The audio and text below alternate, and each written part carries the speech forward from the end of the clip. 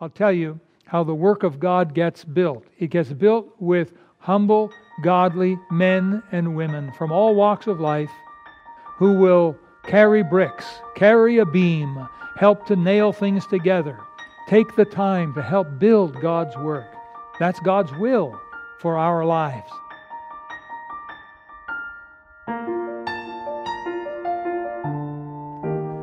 So Nehemiah chapter number 2.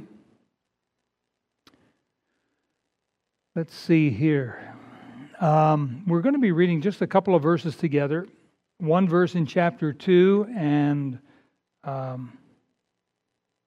verses in chapter 3.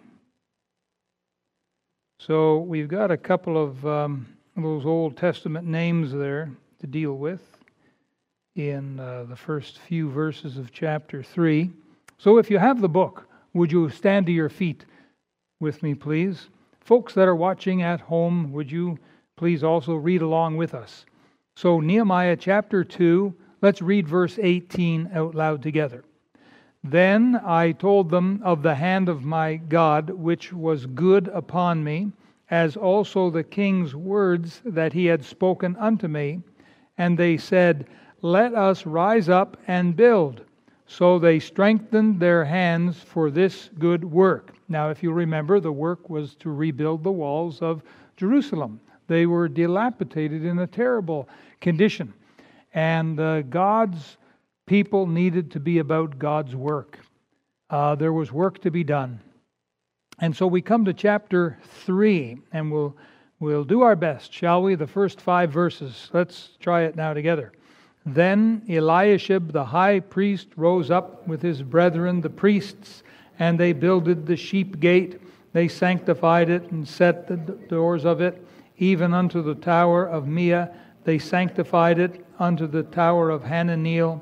And next unto him builded the men of Jericho, and next to them builded Zaccur the son of Imri. But the fish gate did the sons of Hassenaah build, who also laid the beams thereof, and set up the doors thereof, the locks thereof, and the bars thereof. And next unto them repaired Meremoth the son of Urijah, the son of Koz.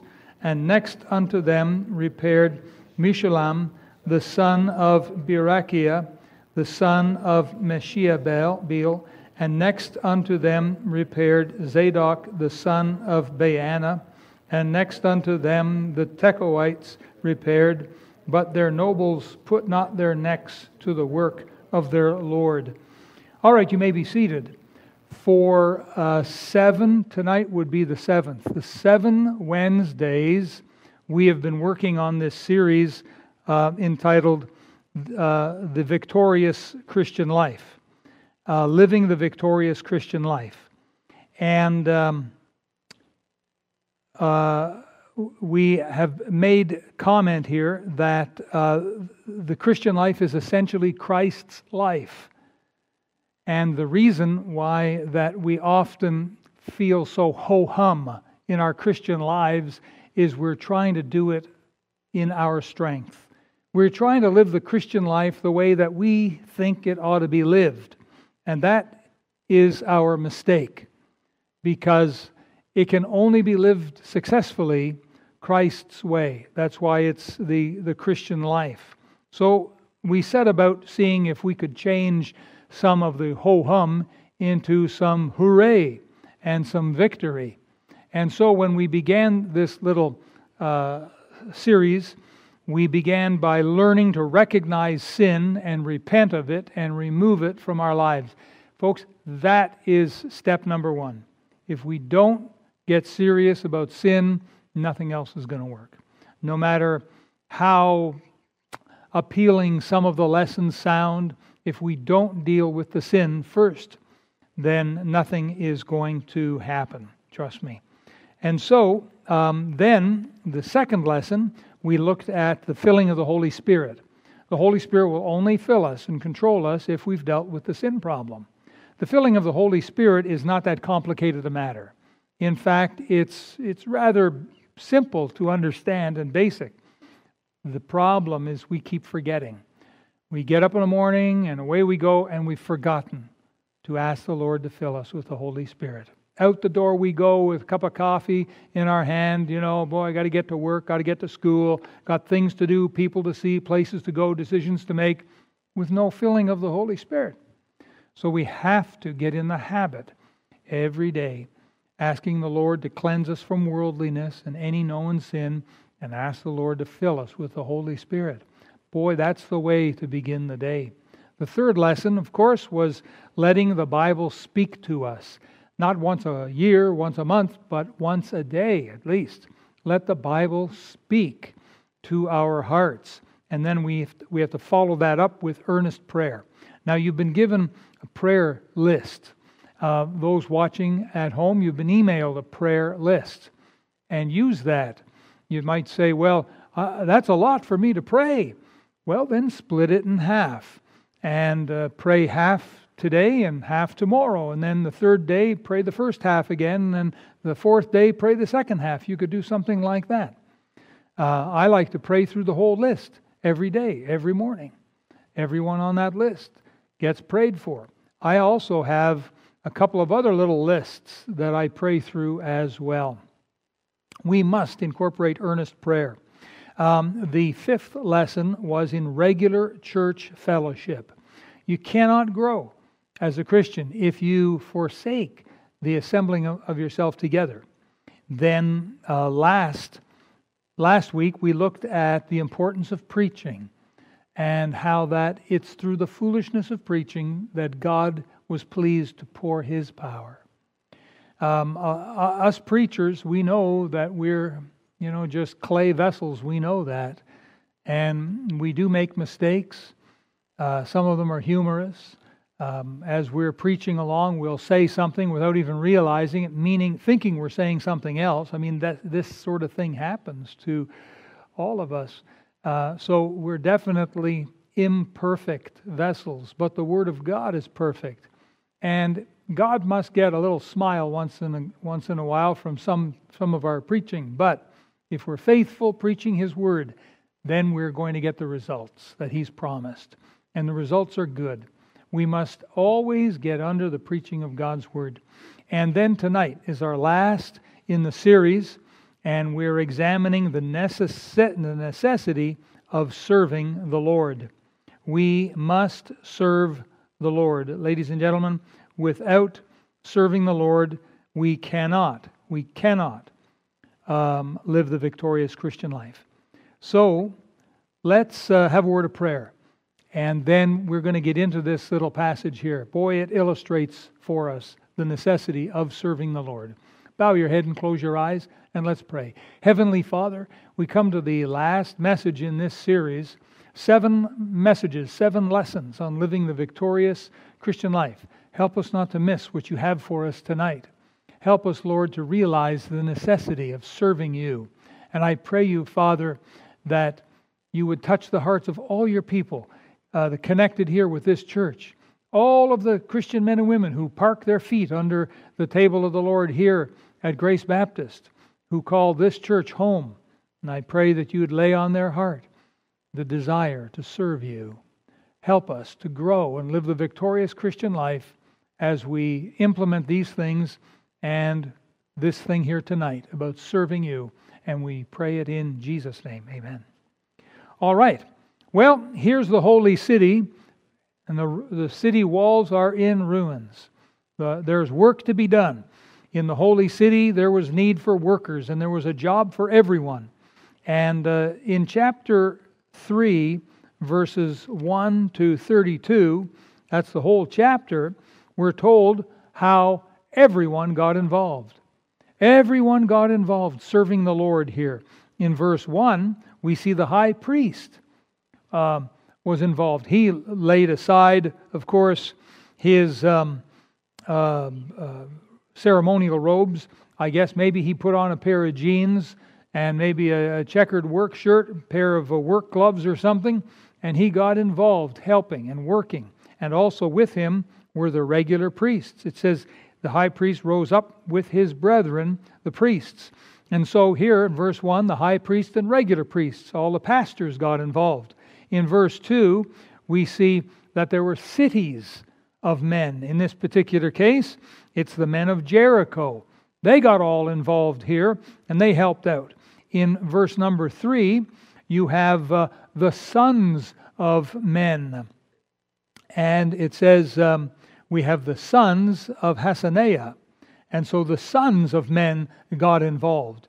In verse number 4, you have individuals who were named specifically as they got involved helping out.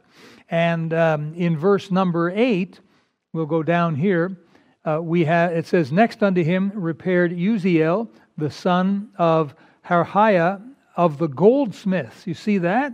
In verse 8, you have the tradesmen that were getting involved.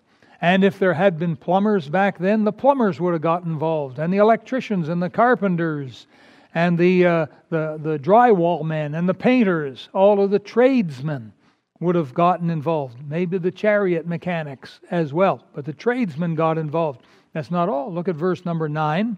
It says, next unto them repaired, now this is a strange name, Ruphiah, the son of Hur. And watch who he was here. The ruler of the half part of Jerusalem. The politicians got involved with the work of God. And if you look at verse number 12, it says, and next unto him repaired Shallum, the son of Halohesh, the ruler of half the part of Jerusalem, he and his daughters. And so the women got involved. And so that's pretty exciting. In verse number 17, it says, after him repaired the Levites. Those were essentially the musicians, the people who played all of the instruments. They laid their instruments aside, they got involved, serving the Lord and helping to rebuild the walls. And if you look, please, at verse 32, and between the going up of the corner unto the sheep gate repaired the goldsmiths, there's those tradesmen again, and the merchants. And so the businessmen got involved as well. Now, someone is worthy of double honor here. If you go back to verse 5, it says, next unto them the Tekoites repaired. And if you look at verse 27, here they are again in another place. After them, the Tekoites repaired another piece. And so the Tekoites even did double duty. They were to be praised. So everyone was working except, if you look at verse 5, see, next unto them the Tekoites repaired, but their nobles, the Tekoite nobles, put not their necks to the work of their Lord. And so it appears that the nobles didn't want to get their hands dirty. Now, who are these Tekoites? Well, they're Jews. It's just like we who live in Surrey, we're like Surreyites, right? But Surrey is further divided into smaller parts. In this area, it's Newton. So these would be Newtonites. You get the idea? But they're still Surreyites. And in the Holy Land, they were all Jews, but they broke themselves down into little areas, geographical classifications. And so Tekoa was a small town about 8 miles to the south of Jerusalem. And they got involved because, remember, these are the walls of Jerusalem. They didn't say, it has nothing to do with Tekoa. No, they were concerned about the city of God. The Tekoites were living at this point in Jerusalem after they returned from the Babylonian captivity. And the nobles of Tekoa were the famous ones because of their rank and title and their birthright. Now, this problem with the nobles seems to have spread to other nobles. And so some would have said, well, they're not getting involved. Why should I? And this was a problem, it seems, amongst the nobles, so much so that Nehemiah had to call them together. Now turn to chapter 5, if you would, please. Chapter number 5. And we will look at verse number 6. And I was very angry when I heard their cry and these words, then I consulted with myself, and I rebuked the nobles and the rulers, and said unto them, Ye exact usury, every one his brother. And I set a great assembly against them. And I said unto them, We after our ability have redeemed our brethren the Jews, which were sold unto the heathen, and will ye even sell your brethren? Or shall they be sold unto us? Then held they their peace, and found nothing to answer. Also I said, It is not good that ye do. Ought ye not to walk in the fear of our God, because of the reproach of the heathen, our enemies? I likewise, and my brethren and my servants, might exact of them money and corn. I pray you, let us leave off this usury.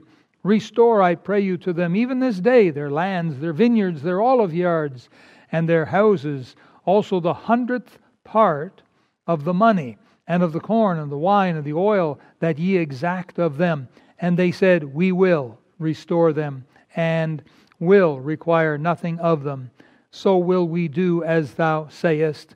Then I called the priests, and took an oath of them, that they should do according to this promise. Also I shook my lap, and said, So God shake out every man from his house, and from his labor, that performeth not this promise. Even thus be he shaken out and emptied. And all the congregation said, Amen, and praised the Lord. And the people did according to this promise. And so the nobles had such a snooty attitude and a stuffed shirt, a swelled head kind of attitude, that not only did they not want to get their hands dirty serving the Lord and helping with moving bricks and building the wall, but they even went as far as to take advantage of their fellow Jews. And so Nehemiah could stand it no longer. He got them all together, raked them over the coals, and they said, You're right, we're wrong. Okay, we won't do this anymore. And if you look at chapter 6 and verse number 15, we have the result of all this.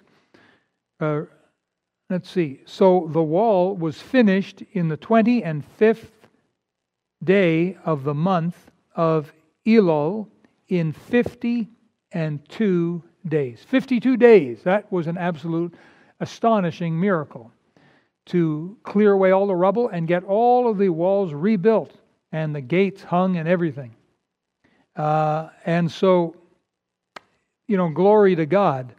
Now, the church that Jesus builds is a growing church. The Lord Jesus said in Matthew 16:18, I will, what's the next word? Build. I will build my church. The church that Jesus builds is a growing church. That's Jesus' plan for Grace Baptist Church, is for us to be a growing church. 23 and a half years ago, when we started Grace Baptist Church, there was 5 of us in the family of the Whites, and there was one old lady with us, so there were 6 of us. And so from there, we held our first public service in the Bear Creek Park. Out of the woodwork came about 19 other people, and we had 25 people. Now, if we had said 25 people, we went from 6 to 25 overnight. We are the fastest growing church in Surrey, maybe in all of BC. Who knows? Why ruin a good thing? Let's just take it easy. We got 25 people in church. Hey, this is wonderful. And then we supported 3 missionaries. Whoa, the icing on the cake. This is wonderful. Why rock the boat? Why do more than is necessary? And we could have said that. But the church that Jesus builds is a growing church. And we knew we couldn't stop there. We had to keep growing. We had to keep trying to reach more Surreyites. We had to keep trying to reach more people in the world through missionaries. And we've been working at it now, going on 24 years. And now we've got a quite a bit larger church in quite a bit bigger building. Yes, our expenses have gone way up, but so have the blessings. From 3 missionaries to 108 missionaries, and many other ministries, including a Bible college. Well, when is enough? When do we arrive at the point where we say we've arrived? We don't until we get to heaven. Because Jesus said, I will build my church. If Jesus were standing here tonight, Jesus, what are your plans for Grace Baptist Church? He would say, I will build my church. The church that Jesus builds is a growing church, and there are many jobs that are important and need to be done in a growing church. Now let's turn to the New Testament, shall we? Let's go all the way over to the book of 1 Corinthians. 1 Corinthians, chapter number 3. Now I want to show you and prove to you beyond a shadow of a doubt that there is a necessity for all of God's people to get involved with the work of God. Just like we saw in the book of Nehemiah, all of God's people got involved. Except who? Who were they? The what? The nobles, yeah.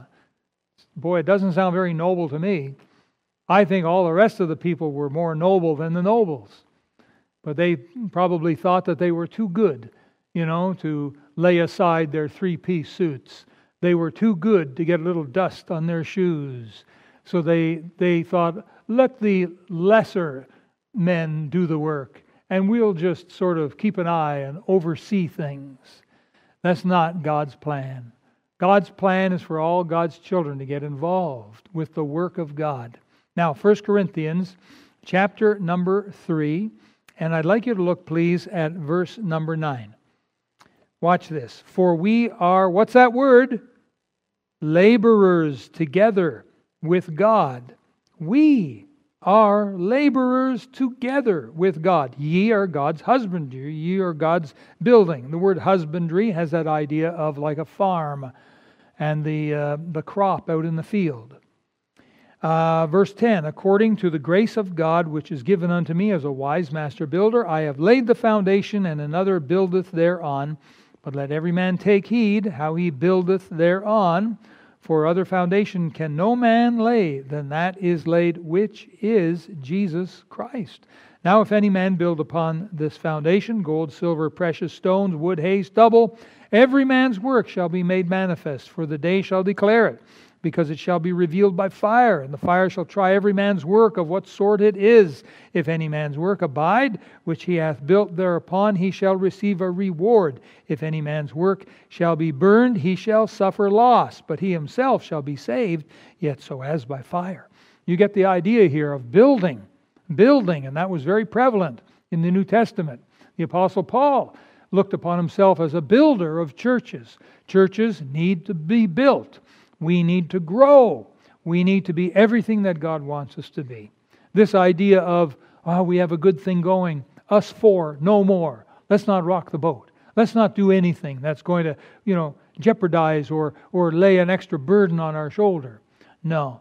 I'll tell you how the work of God gets built. It gets built with humble, godly men and women from all walks of life who will carry bricks, carry a beam, help to nail things together. Take the time to help build God's work. That's God's will for our lives. A good church should be a growing church, and it'll grow in different ways, and this requires Christian workers.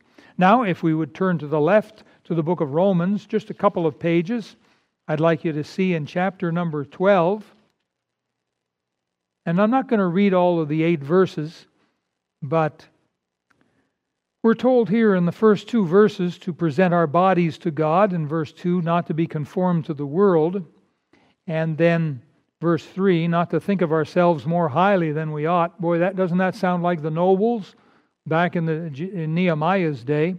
But then you see, Paul starts going on to talk about all these different spiritual gifts. In verse 6, we've got all these gifts. And he starts enumerating them. There's prophecy in verse 7, ministry, teaching in verse number 8, exhortation, also giving and ruling and showing mercy. There's 7 of them there anyhow that he makes mention of. Spiritual gifts tell us that the church has many needs. God gifts men and women for jobs to be done. It is very important that we not miss this. I want to give you quickly 11 reasons why you and I ought to be serving the Lord. Every Christian ought to be serving the Lord. There should be no Christian who's not doing some kind of service for the Lord. I want to give you 11 reasons. Number 1, it connects you with other great Christians. Great Christians are serving Christians. They always have been, they always will be. And when you lay aside your regal robes and you put a beam on your shoulder, or you carry a rock or a brick or something, and you're helping to build the work of God, and you look around, so are these other great men and women of God. They're doing the same thing. When you serve the Lord in some fashion, you join a company, a fraternity, a family of men and women who love God and want to serve Him. Number 2, you will discover and develop your spiritual gifts and talents. You will not know what God has gifted you with in the area of spiritual gifts and talents if you're just sitting on your hands all the time. You have to get involved. You have to. That's how we grow. During our chapel service today, we had a great chapel service today. 3 of our young ladies had their piano test. And so they had to play a hymn on the piano. And so we got to sit there while they came up, and they sat and they played, and they did a nice job, a beautiful job. It was a blessing to our hearts. But Mrs. Lydia, she said, is by way of introduction, that this is how we grow and get better, is by actually getting behind the piano and using our gifts. And she's absolutely right. And in principle, it applies right across the board. You and I will not know all of the gifts and talents God has given us until we get busy. Number 3, you will get a deeper understanding of God. There is no way that you can get a deeper understanding of God if you're just sitting on the sidelines, not getting involved. You need to get involved. Number 4, it increases your faith. Yes, it does. You will have a stronger faith. Now, you might say, okay, well, I've been serving for 1 day now. I don't feel like I have a stronger faith. Give it time. Things have to grow. You know, it takes a while to grow those crops out in the field. The farmer doesn't throw the seed in and then the next day anxious because there's no little thing sprouting from the ground yet. He knows it takes time to get a good crop and a good harvest. Likewise, it's going to take time, but it will happen. This is the way it happens. You will increase your faith. You will increase your Christ likeness. Jesus was a servant. Jesus was always living for God and serving God. He's our example. Number 5, you will receive God's favor on earth, including divine protection. There's no way you cannot receive God's favor, His divine favor. You know, if you're sitting off to one side doing nothing and just watching everyone serve the Lord, all these different ministries and jobs, and some of them are more public and some of them are more behind the scenes, but there's lots of jobs that you could be involved with. But if you're just sitting there watching everyone do everything else, you can't expect to have God's divine favor and protection the same as a man or woman who's involved and serving the Lord. And you know, serving the Lord, it does cost you in time. And it'll cost you maybe in some talents. And it may even cost you in some treasures. But whatever the cost, God richly rewards. God's divine favor and protection. Boy, you can't put a price on that. And you will have those as you get involved. Number 6, of course, you will receive rewards in heaven. God is no man's debtor. He not only blesses on earth, but the real payday is going to come one day when we stand before the Lord Jesus and He examines our lives and He tells us how proud He is of us that we got involved and that we served Him. And He may say, listen, no one else saw you dusting those dusty corners of the church, but I saw you do it, and you did it for my glory. No one else saw you taking an umbrella and helping someone from the car to get into the church so they wouldn't get wet, but I saw that. No one else saw you cleaning up this little mess that someone had left, but I saw you did that. And again and again and again, the Lord is looking for ways in which He can one day bless us in heaven. And the blessings we will get will far outweigh whatever little effort or cost we had to pay to serve Him. So we will get rewards in heaven. Number 7, you will discover your purpose in life. Now, by this I mean sort of an overall purpose. There's a wonderful feeling to know that your life is counting for something and that you're where God wants you to be. And this all has to do with your purpose, God's overall plan for your life. You say, but does that mean that God's going to call me into full-time service? God will call whomever He wants into full-time service. But if you are in the service of the King, you're already, so to speak, in full-time service. If you're serving the Lord with your heart and mind, whether you're working at the ABC company or the XYZ company, you are in the service of the King, wherever you may be. You will find your overall purpose in life as you get involved serving the Lord. Number 8, serving the Lord brings peace and joy. That's the way it goes, folks. Hey, I've been in full-time ministry for 42 years now, and I can tell you, there is peace and joy in serving the Lord. Now, I must be honest with you, there are times of trials and tribulations, but listen, you're going to get that and more if you're not serving the Lord. You're going to be out there just living for yourself. Of course, you're going to feel the trials and tribulations, but you won't have the strength, you won't have the divine protection to carry you through.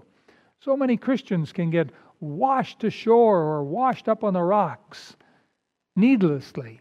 If we would just get involved serving the Lord, we have God's divine favor and protection and so many other things. Number 9, it gets your focus off of yourself. That's one of our problems, is our focus tends to be inward. What can I do for myself today? How can I protect myself today? How can I advance my cause today? What can I do to feather my nest today? What kind of new paint, new wallpaper, new carpet can I lay in my nest? Our focus tends to be on ourselves. But when we get involved, especially involved in ministries that are behind the scenes where people don't see us all the time, because honestly, there can be a subtle temptation when you're in front of everyone serving in a ministry of preaching or singing or perhaps supplying music. There can happen a temptation to feel, oh, I must be pretty good stuff. And these people must think much of me. And, I bet they go to bed thanking God that they have me in their lives. Now, you might think that sounds a little silly, and of course it is silly.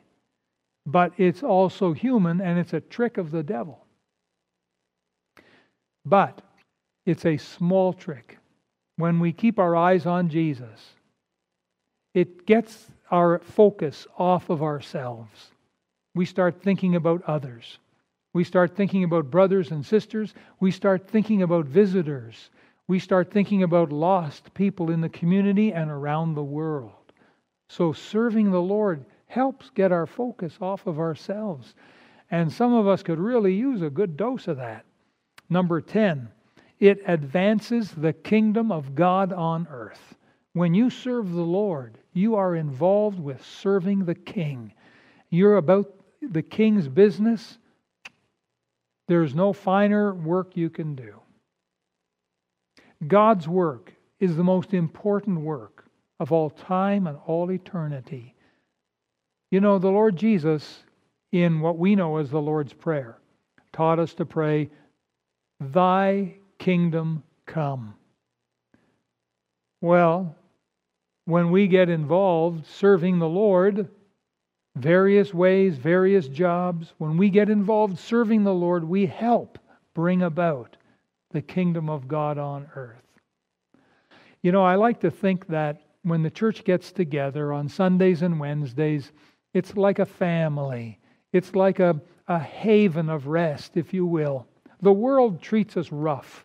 The world treats us lousy some days, but we need to get together amongst God's people and rejoice and feel the fellowship and the presence of Jesus. And so when we get together, we are advancing the kingdom of God on earth just by encouraging the brothers and sisters. And then number 11, by serving the Lord, God will take care of your needs. We have that promise of God in Philippians 4:19, but my God shall supply all your need according to His riches and glory by Christ Jesus. And in context, that promise was given to a serving church, a giving church. They were giving to missions. That, I believe, is the primary application. The secondary application comes hand in glove with that as we serve the Lord, He's going to look after us. You know that's true when you serve the Lord with your tithes, with your faith promise. That's money that you are taking out of your pocket and you're giving to God. Don't you think that God sees that? And God understands your needs. And God makes the promise, give, and it shall be given unto you. And He makes the promise, when we bring our tithes into the storehouse, He'll open to us the windows of heaven. And He makes us the promise in the book of Proverbs that He is no man's debtor. What we give to God, He lovingly gives back to us in many ways. God is a giver, and He loves to give. Now, of course, that's only just one area. There's many, you and I have many areas, not just financial. We have many areas of need. We are needy people. And when we get involved serving the Lord, all of a sudden, we get His divine favor, His divine protection, and His divine provisions as well. And He will see you through. And it doesn't matter what happens to the economy. Oh, Pastor, have you seen the price of gas at the pumps? Yeah, I got to pay it too. Have you seen the taxes are going up? Have you seen price of house? Listen, my wife and I, we drove past a little piece of ground for sale not far from our house. It's kind of around the corner.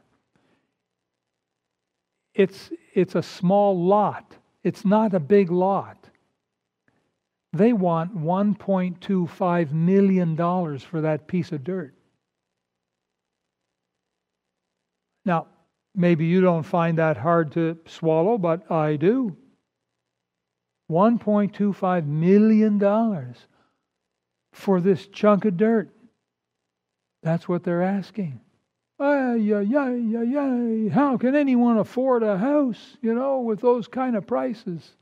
I know, I hear you. But it doesn't take God by surprise. And that's why the Bible tells us that as we are loving the Lord, following the Lord, serving the Lord, but my God is able to make all grace abound toward you, so that ye, having all sufficiency in all things, may abound unto every good work. We don't know what tomorrow will hold. The price of food in the grocery store is going up too. What are we going to do? We're going to keep following the Lord. And God is going to keep meeting our needs. And here's the amazing thing. As things get crazy in this world, people are going to get desperate.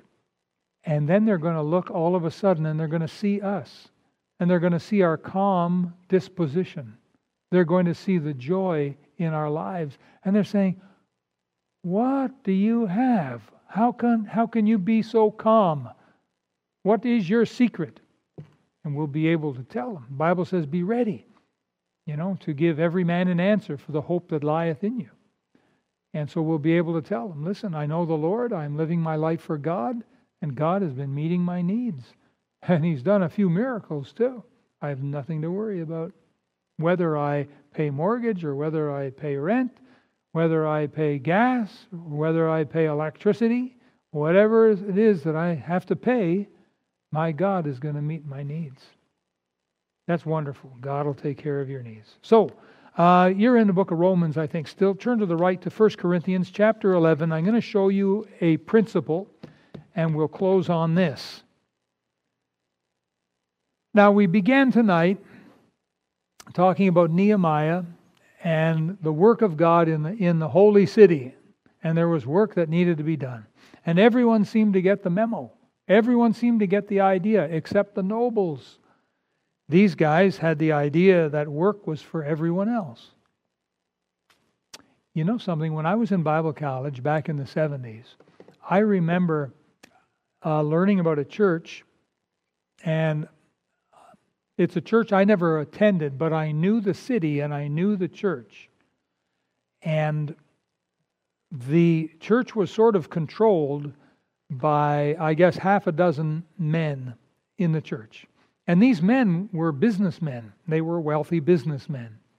They would get together and they made up what was called the board of elders or board of deacons or something. They were a board.